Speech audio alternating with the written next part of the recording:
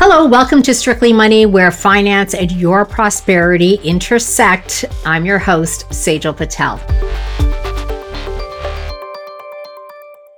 On this episode, I want to talk about the first home savings account. So this is a tax scheme that was introduced earlier this year by the federal government to help first-time home buyers, although a lot of financial institutions weren't able to offer it until recently. What's interesting, though, is that a recent BMO report showed that only 52% of first-time home buyers plan on leveraging it. Why is that? Do they not understand it, or do they not think that this is beneficial? We're going to talk about this and much more. My guest for today's show is going to break it all down for you. I have Jason Heath on. Jason is a fee-only financial planner with Objective Financial Partners, and he's going to explain how it works and how to effectively use it. Hi, Jason. Thanks for coming on Strictly Money. You can see that we have a new format. Thank you for having me. Yeah, great to have you. So this recent report, interesting that first-time home buyers are not leveraging the first home savings plan as much as people thought. What do you think is going on? Do you think that they just don't understand it? Do you think it's because it was available late, or do you think it's other factors? I think it's a whole combination of things. I think part of it is availability of FHSAs. They're still sort of being rolled out. I don't know for certain now. I know there's a lot more financial institutions that are coming on board, but I don't think you can open an FHSA everywhere yet. And even if you can open it at your financial institution, it may not have been sort of marketed or promoted yet. Lots of people that I'm talking to have not heard of them. And even if they have heard of them, they're just not up to speed on how they work. And beyond that, obviously, there's lots of people who just don't have money. Rents are high, cost of living is high. And even if they had money or they don't have the money to put in the FHSA in the first place. So let's talk about how it works, because I think, and that's an important piece, right? Because there's a lot of rules, obviously, and sometimes I'm finding that some people are confused by it. So just in general, we know that it's been marketed and it is kind of the best of the TFSA as well as the RSP. So maybe walk us through that. It's exactly how I describe it, frankly. You know, it's like an RSP and a TFSA put together for saving for a home down payment. But maybe just to walk through how it works, you can contribute up to $8,000 per year to the account. You can contribute up to $40,000 in total to the account. And the contributions are tax deductible, like an RSP contribution. Interestingly, you don't have to deduct them in the year you contribute. So you can be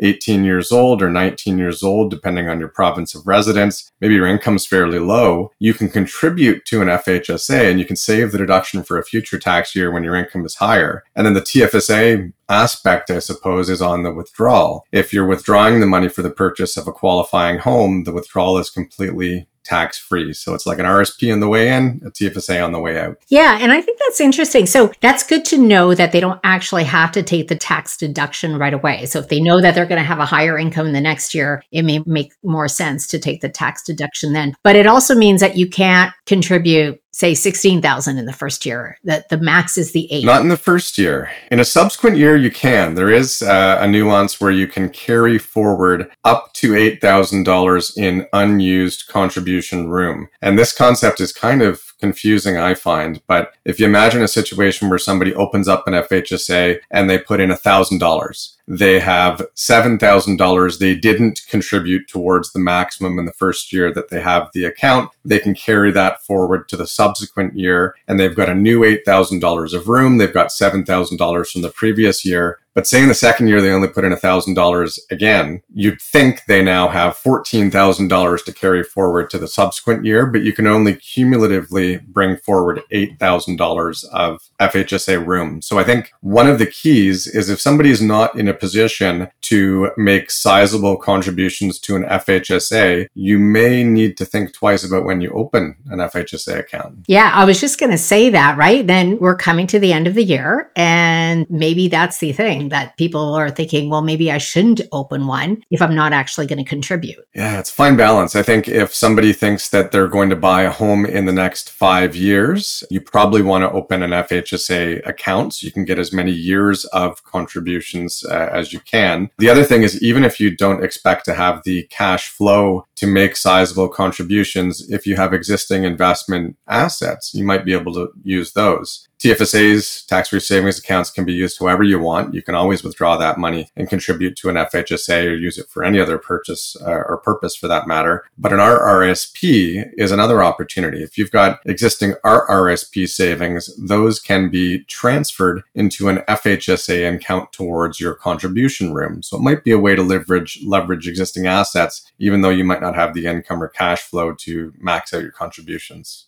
That's a good point, Jason. Let's dig a little deeper, Jason. Like, what do you think is the real benefit of this?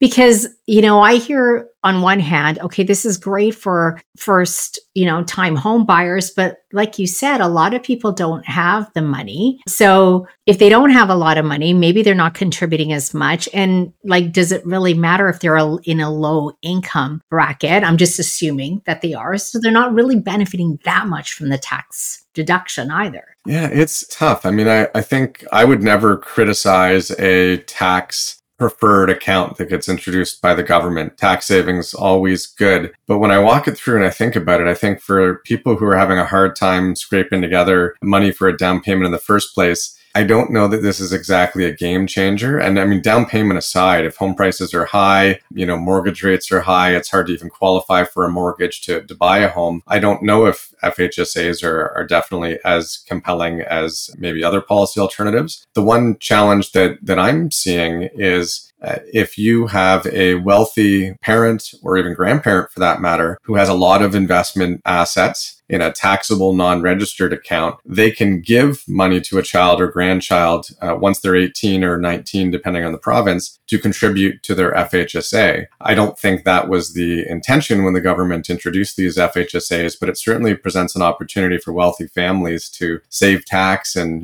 pass money along to the next generation. Oh, I didn't know that. So they would actually get the tax deduction? Well, the child or the grandchild still gets the tax deduction. Mom and dad or grandma and grandpa don't. But there's nothing to stop a parent or grandparent from giving money. There's no tax.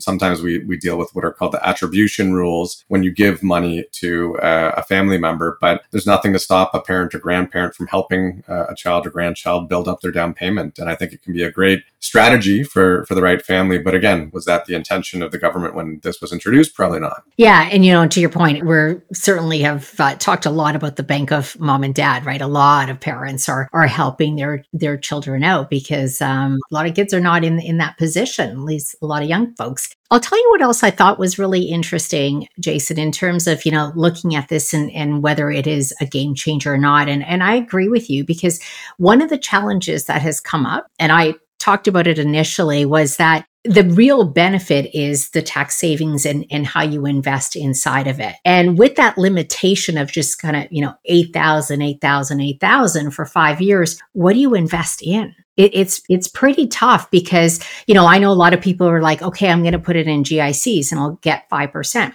Well, if they put 8,000 in next year, chances are they're not going to get 5%. Do they put it in the market? Well, that might not be a great strategy either if they're planning on pulling the money out in 3 years. So it becomes limiting. For sure. I think it's tough. I've always said that if somebody's got a relatively short time horizon for saving, and this sort of flies in the face of conventional advice to young people. I find a lot of the advice out there is, oh, you're 20 years old, invest aggressively for the long term. You got a long time horizon. I wholeheartedly disagree whether it's an FHSA or another account. When you're 20 or 25 or 30, a lot of the money that you're saving is going to be used in short order for, cars and home down payments and weddings and maternity or paternity leaves and childcare expenses and all that sort of stuff. So I find that young people often should be invested with a shorter time horizon. And if somebody thinks they're going to use their FHSA money within the next 3 to 5 years, I think you need to think about whether or not you take on a lot of stock market risk. Certainly, if you've got a short time horizon, I think you want to be in GICs or short-term, fairly liquid investments. If you look at a 5-year time horizon over the last 100 years or so, stocks go up about 90% 90% of the time, if you look at North American markets over a 5-year period, a balanced portfolio of stocks and bonds, sort of a 60-40 traditional portfolio, generally is going to have a positive rate of return and historically has over a 5-year period. Once you get under 5 years, particularly if you've got a lot of stock exposure, you're taking a risk. And that's not necessarily a risk you may want to take if you need all of your money at once on short order. Okay, Jason, we're going to take a quick break and hear from our sponsors, and we'll continue this conversation. Thanks, Ajal.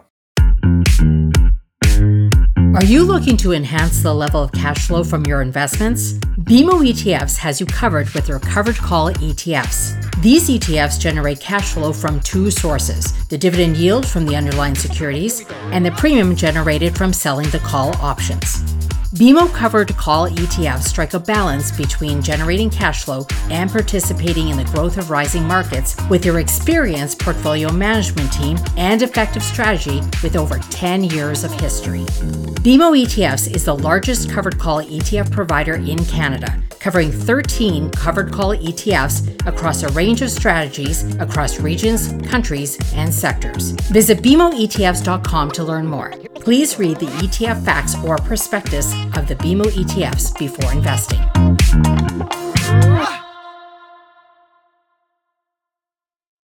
Welcome back. I'm here with Jason Heath, a fee-only financial planner. Jason, we've been talking about first home savings plans. Obviously, it's not the only tool that people can use and they have at their disposal. The good news is we have the TFSA, which, I personally think offers a bit more flexibility. And we can't forget that there's the home buyers plan as well. So they have access to that through the RRSP. Definitely. TFSA is super flexible. You can use them for any purpose. I think if somebody is saving and they're not 100% sure on that next dollar being used for a down payment and they need flexibility for, a new car or vacation or schooling or something else, you want to have some TFSA money set aside. Interestingly, back when the budget was introduced last spring, FHSAs were meant to be used not in addition to the home buyers plan, but as an alternative. In other words, you could only use one or the other. And when the legislation was passed, that was one of the subtle changes made with FHSAs. You can use the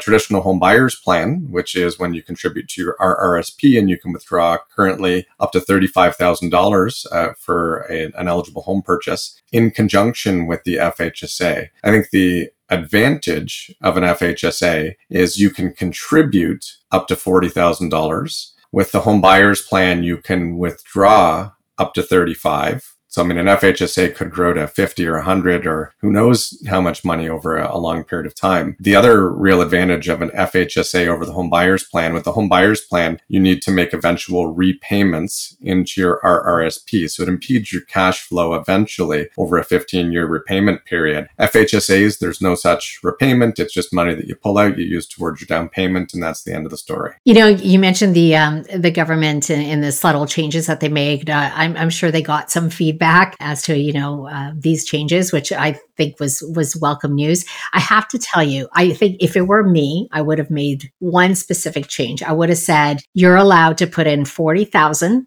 right up front, but you can't deduct all of it. You got to spread the deduction out. And then I think it would have just given people some flexibility, being able to invest in the stock market. Now, again, you have to assume that they have that kind of cash laying around. But if they were getting support from their parents, perhaps that would have been... Or money in their RRSP. Likewise, you can transfer money from your RRSP for sure. It's tough getting these things right. I find they're goodish, You mentioned something, that in a first home savings account, the FHSA, that, it could grow to 60, 70,000 or even more, which brings me, I guess, to this point. How long can you keep the account open? You can keep an FHSA account open for up to 15 years, which I think is great for most people. If you think of even an 18 or a 19-year-old opening an account right from the get-go, that puts them into their mid-30s. I think it's conceivable, hopefully, that they're in a position, especially if they're doing a lot of saving early, that they're putting a down payment down at some point during that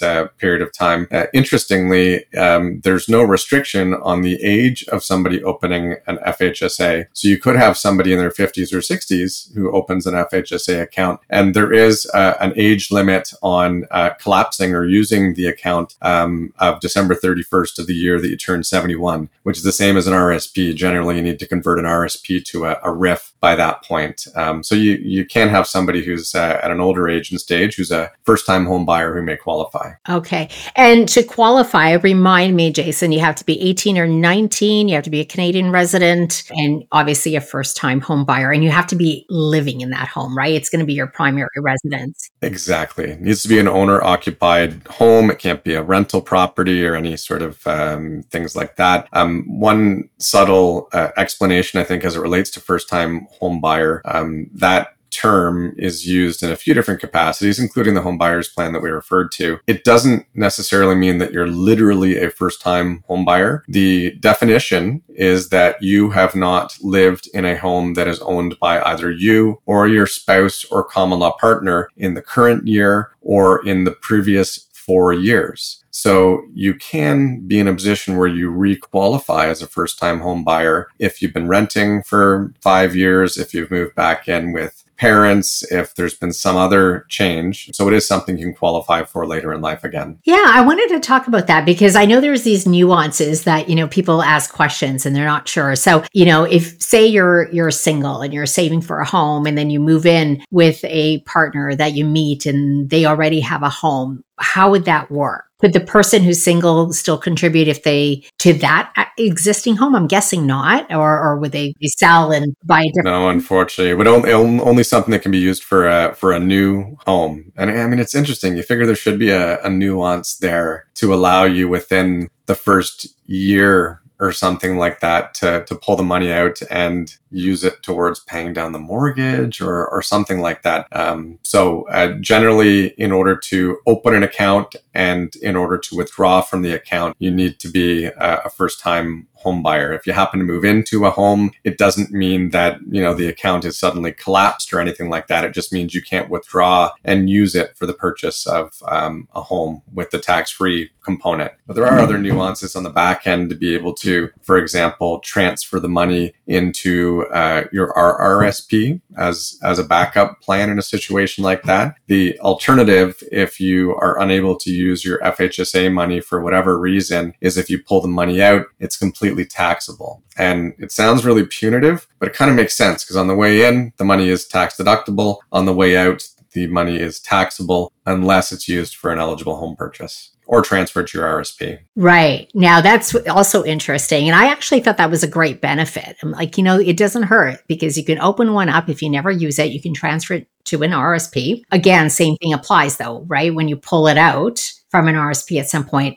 obviously, same rules apply. It would be taxable. For sure. I think it's interesting. Even if somebody is a renter and is never going to purchase a home, it creates extra RSP room, that you wouldn't otherwise have. It doesn't reduce your RSP room. It's a real opportunity, I think, for anybody, whether, obviously, ideally for saving towards a home purchase, but definitely a great new opportunity. One of the challenges, I think, is now you've got TFSAs, FHSAs, RSPs, lions and tigers and bears. Oh my, I mean, which do you contribute to it? It creates more complexity for sure, but, good tax savings. It does. Yeah, and I'm sure it was an admin headache for a lot of the financial institutions. That's why they've been slow. Yeah. I was also wondering too, I was thinking, why didn't they just do something within the TFSA or something else, that just would have made it easier. I wish they'd done that. It would have been a lot easier, you think, for everybody, but, go figure. It is what it is.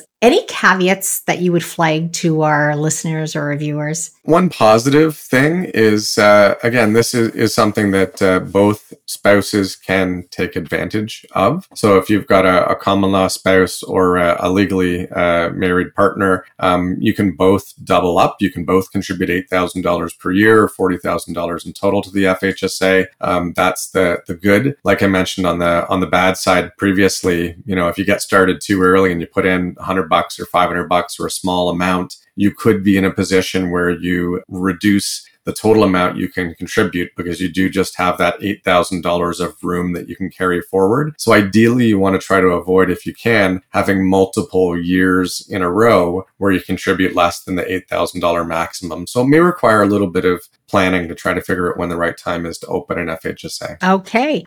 Jason, I always love having you on. Now, before I let you go, and you might not be aware of this, but I'm trying something new with my guests. And you know that I launched Strictly Money really to try to make financial wellness go viral, really try to educate Canadians on matters, money matters that mean the most to them so they can navigate through all the complexities. So I want to ask you sort of 3 rapid round questions. Pretty simple. You ready? Let's go. Okay. What is the best financial advice you've received? Best financial advice, I think, I could answer 3 or 4 times over, but I think probably to save first and spend second. I think that's one of the challenges that people often run into is that they save what's left over, and oftentimes there's nothing left over. So if you save first and make it a habit, make it an expense, make it like a mortgage payment or a rent payment or whatever else, and you spend the rest, if you're hitting your savings targets, you don't have to feel guilty about spending everything else by the end of the month. Yeah, I love that one. Now, are you one that does the whole pay yourself first? Because I thought that was a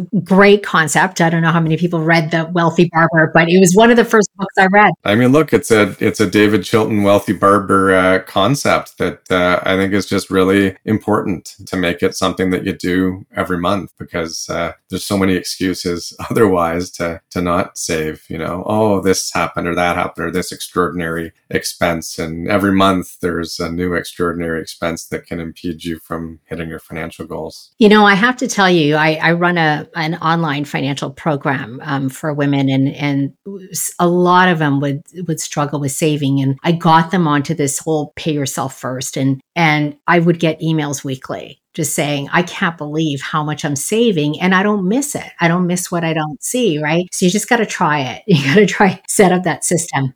What is the worst financial advice you've received? I think anytime that I get in a conversation with somebody about trying to time the stock markets or interest rates or, wheel and deal and buy and sell, and it's tough because the financial media, which you and I are a part of, spends an awful lot of time talking about, oh, stocks are up because of this, or bonds are down because of that, and here's what's going to happen with interest rates or oil or whatever in 2024. So the media really, plays on that. And I think there's a lot of people that believe that the financial industry in particular is able to predict things and somehow has this, crystal ball that's going to enable them to know what's going to happen. And there's a lot of good data out there. There's a lot of good, research, Nobel Prize winning research even, and long histories that show that it's very difficult to predict where things are going to go. So I think that if it's that difficult for pension fund managers and financial advisors and,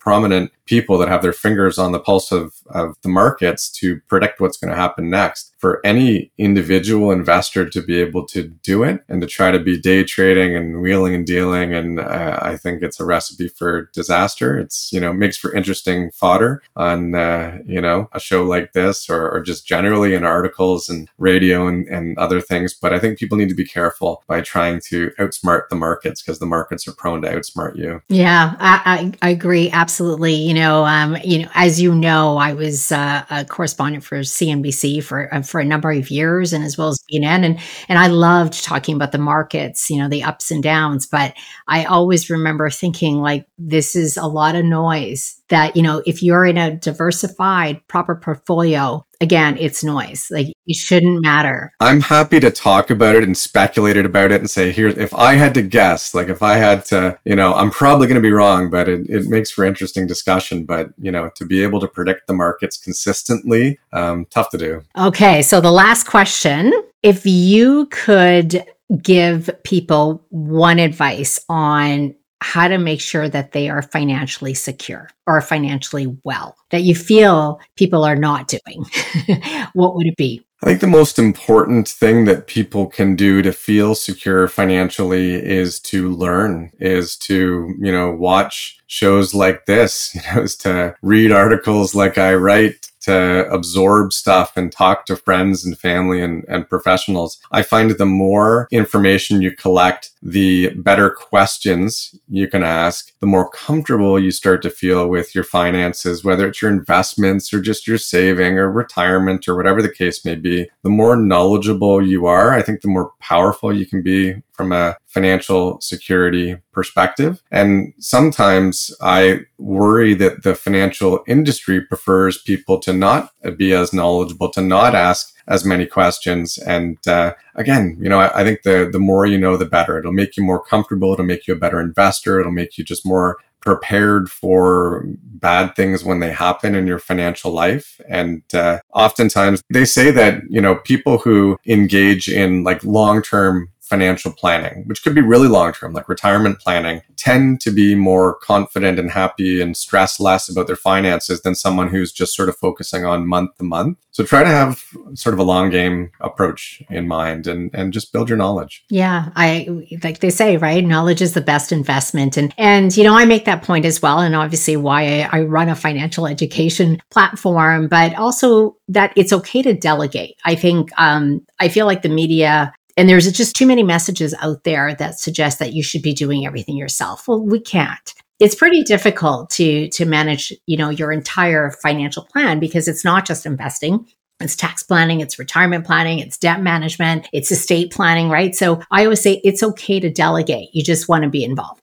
Absolutely. I mean, I'll share. I'm a financial planner. I manage my own investments. I do my own personal tax return. I've got an accountant who does my corporate tax return. I've got an accountant that gives me tax strategy advice. I've got lawyers I use for different purposes. So even though I give financial and tax and estate planning advice to people, I still have other professionals that I run stuff by, because you can't know everything. Yeah. And so do I. It's always good to have a professional, who looks at this all the time as a good sounding board. Jason, again, thanks so much for coming on today. Really appreciate it. Thanks, Ajal. Always a pleasure. Well, that wraps up this edition of Strictly Money. You can always catch previous episodes on YouTube as well as Apple Podcasts. Don't forget to subscribe, and please leave a review if you love what you're seeing. I'll see you back here next week. Until then, stay well, stay wise, and stay wealthy.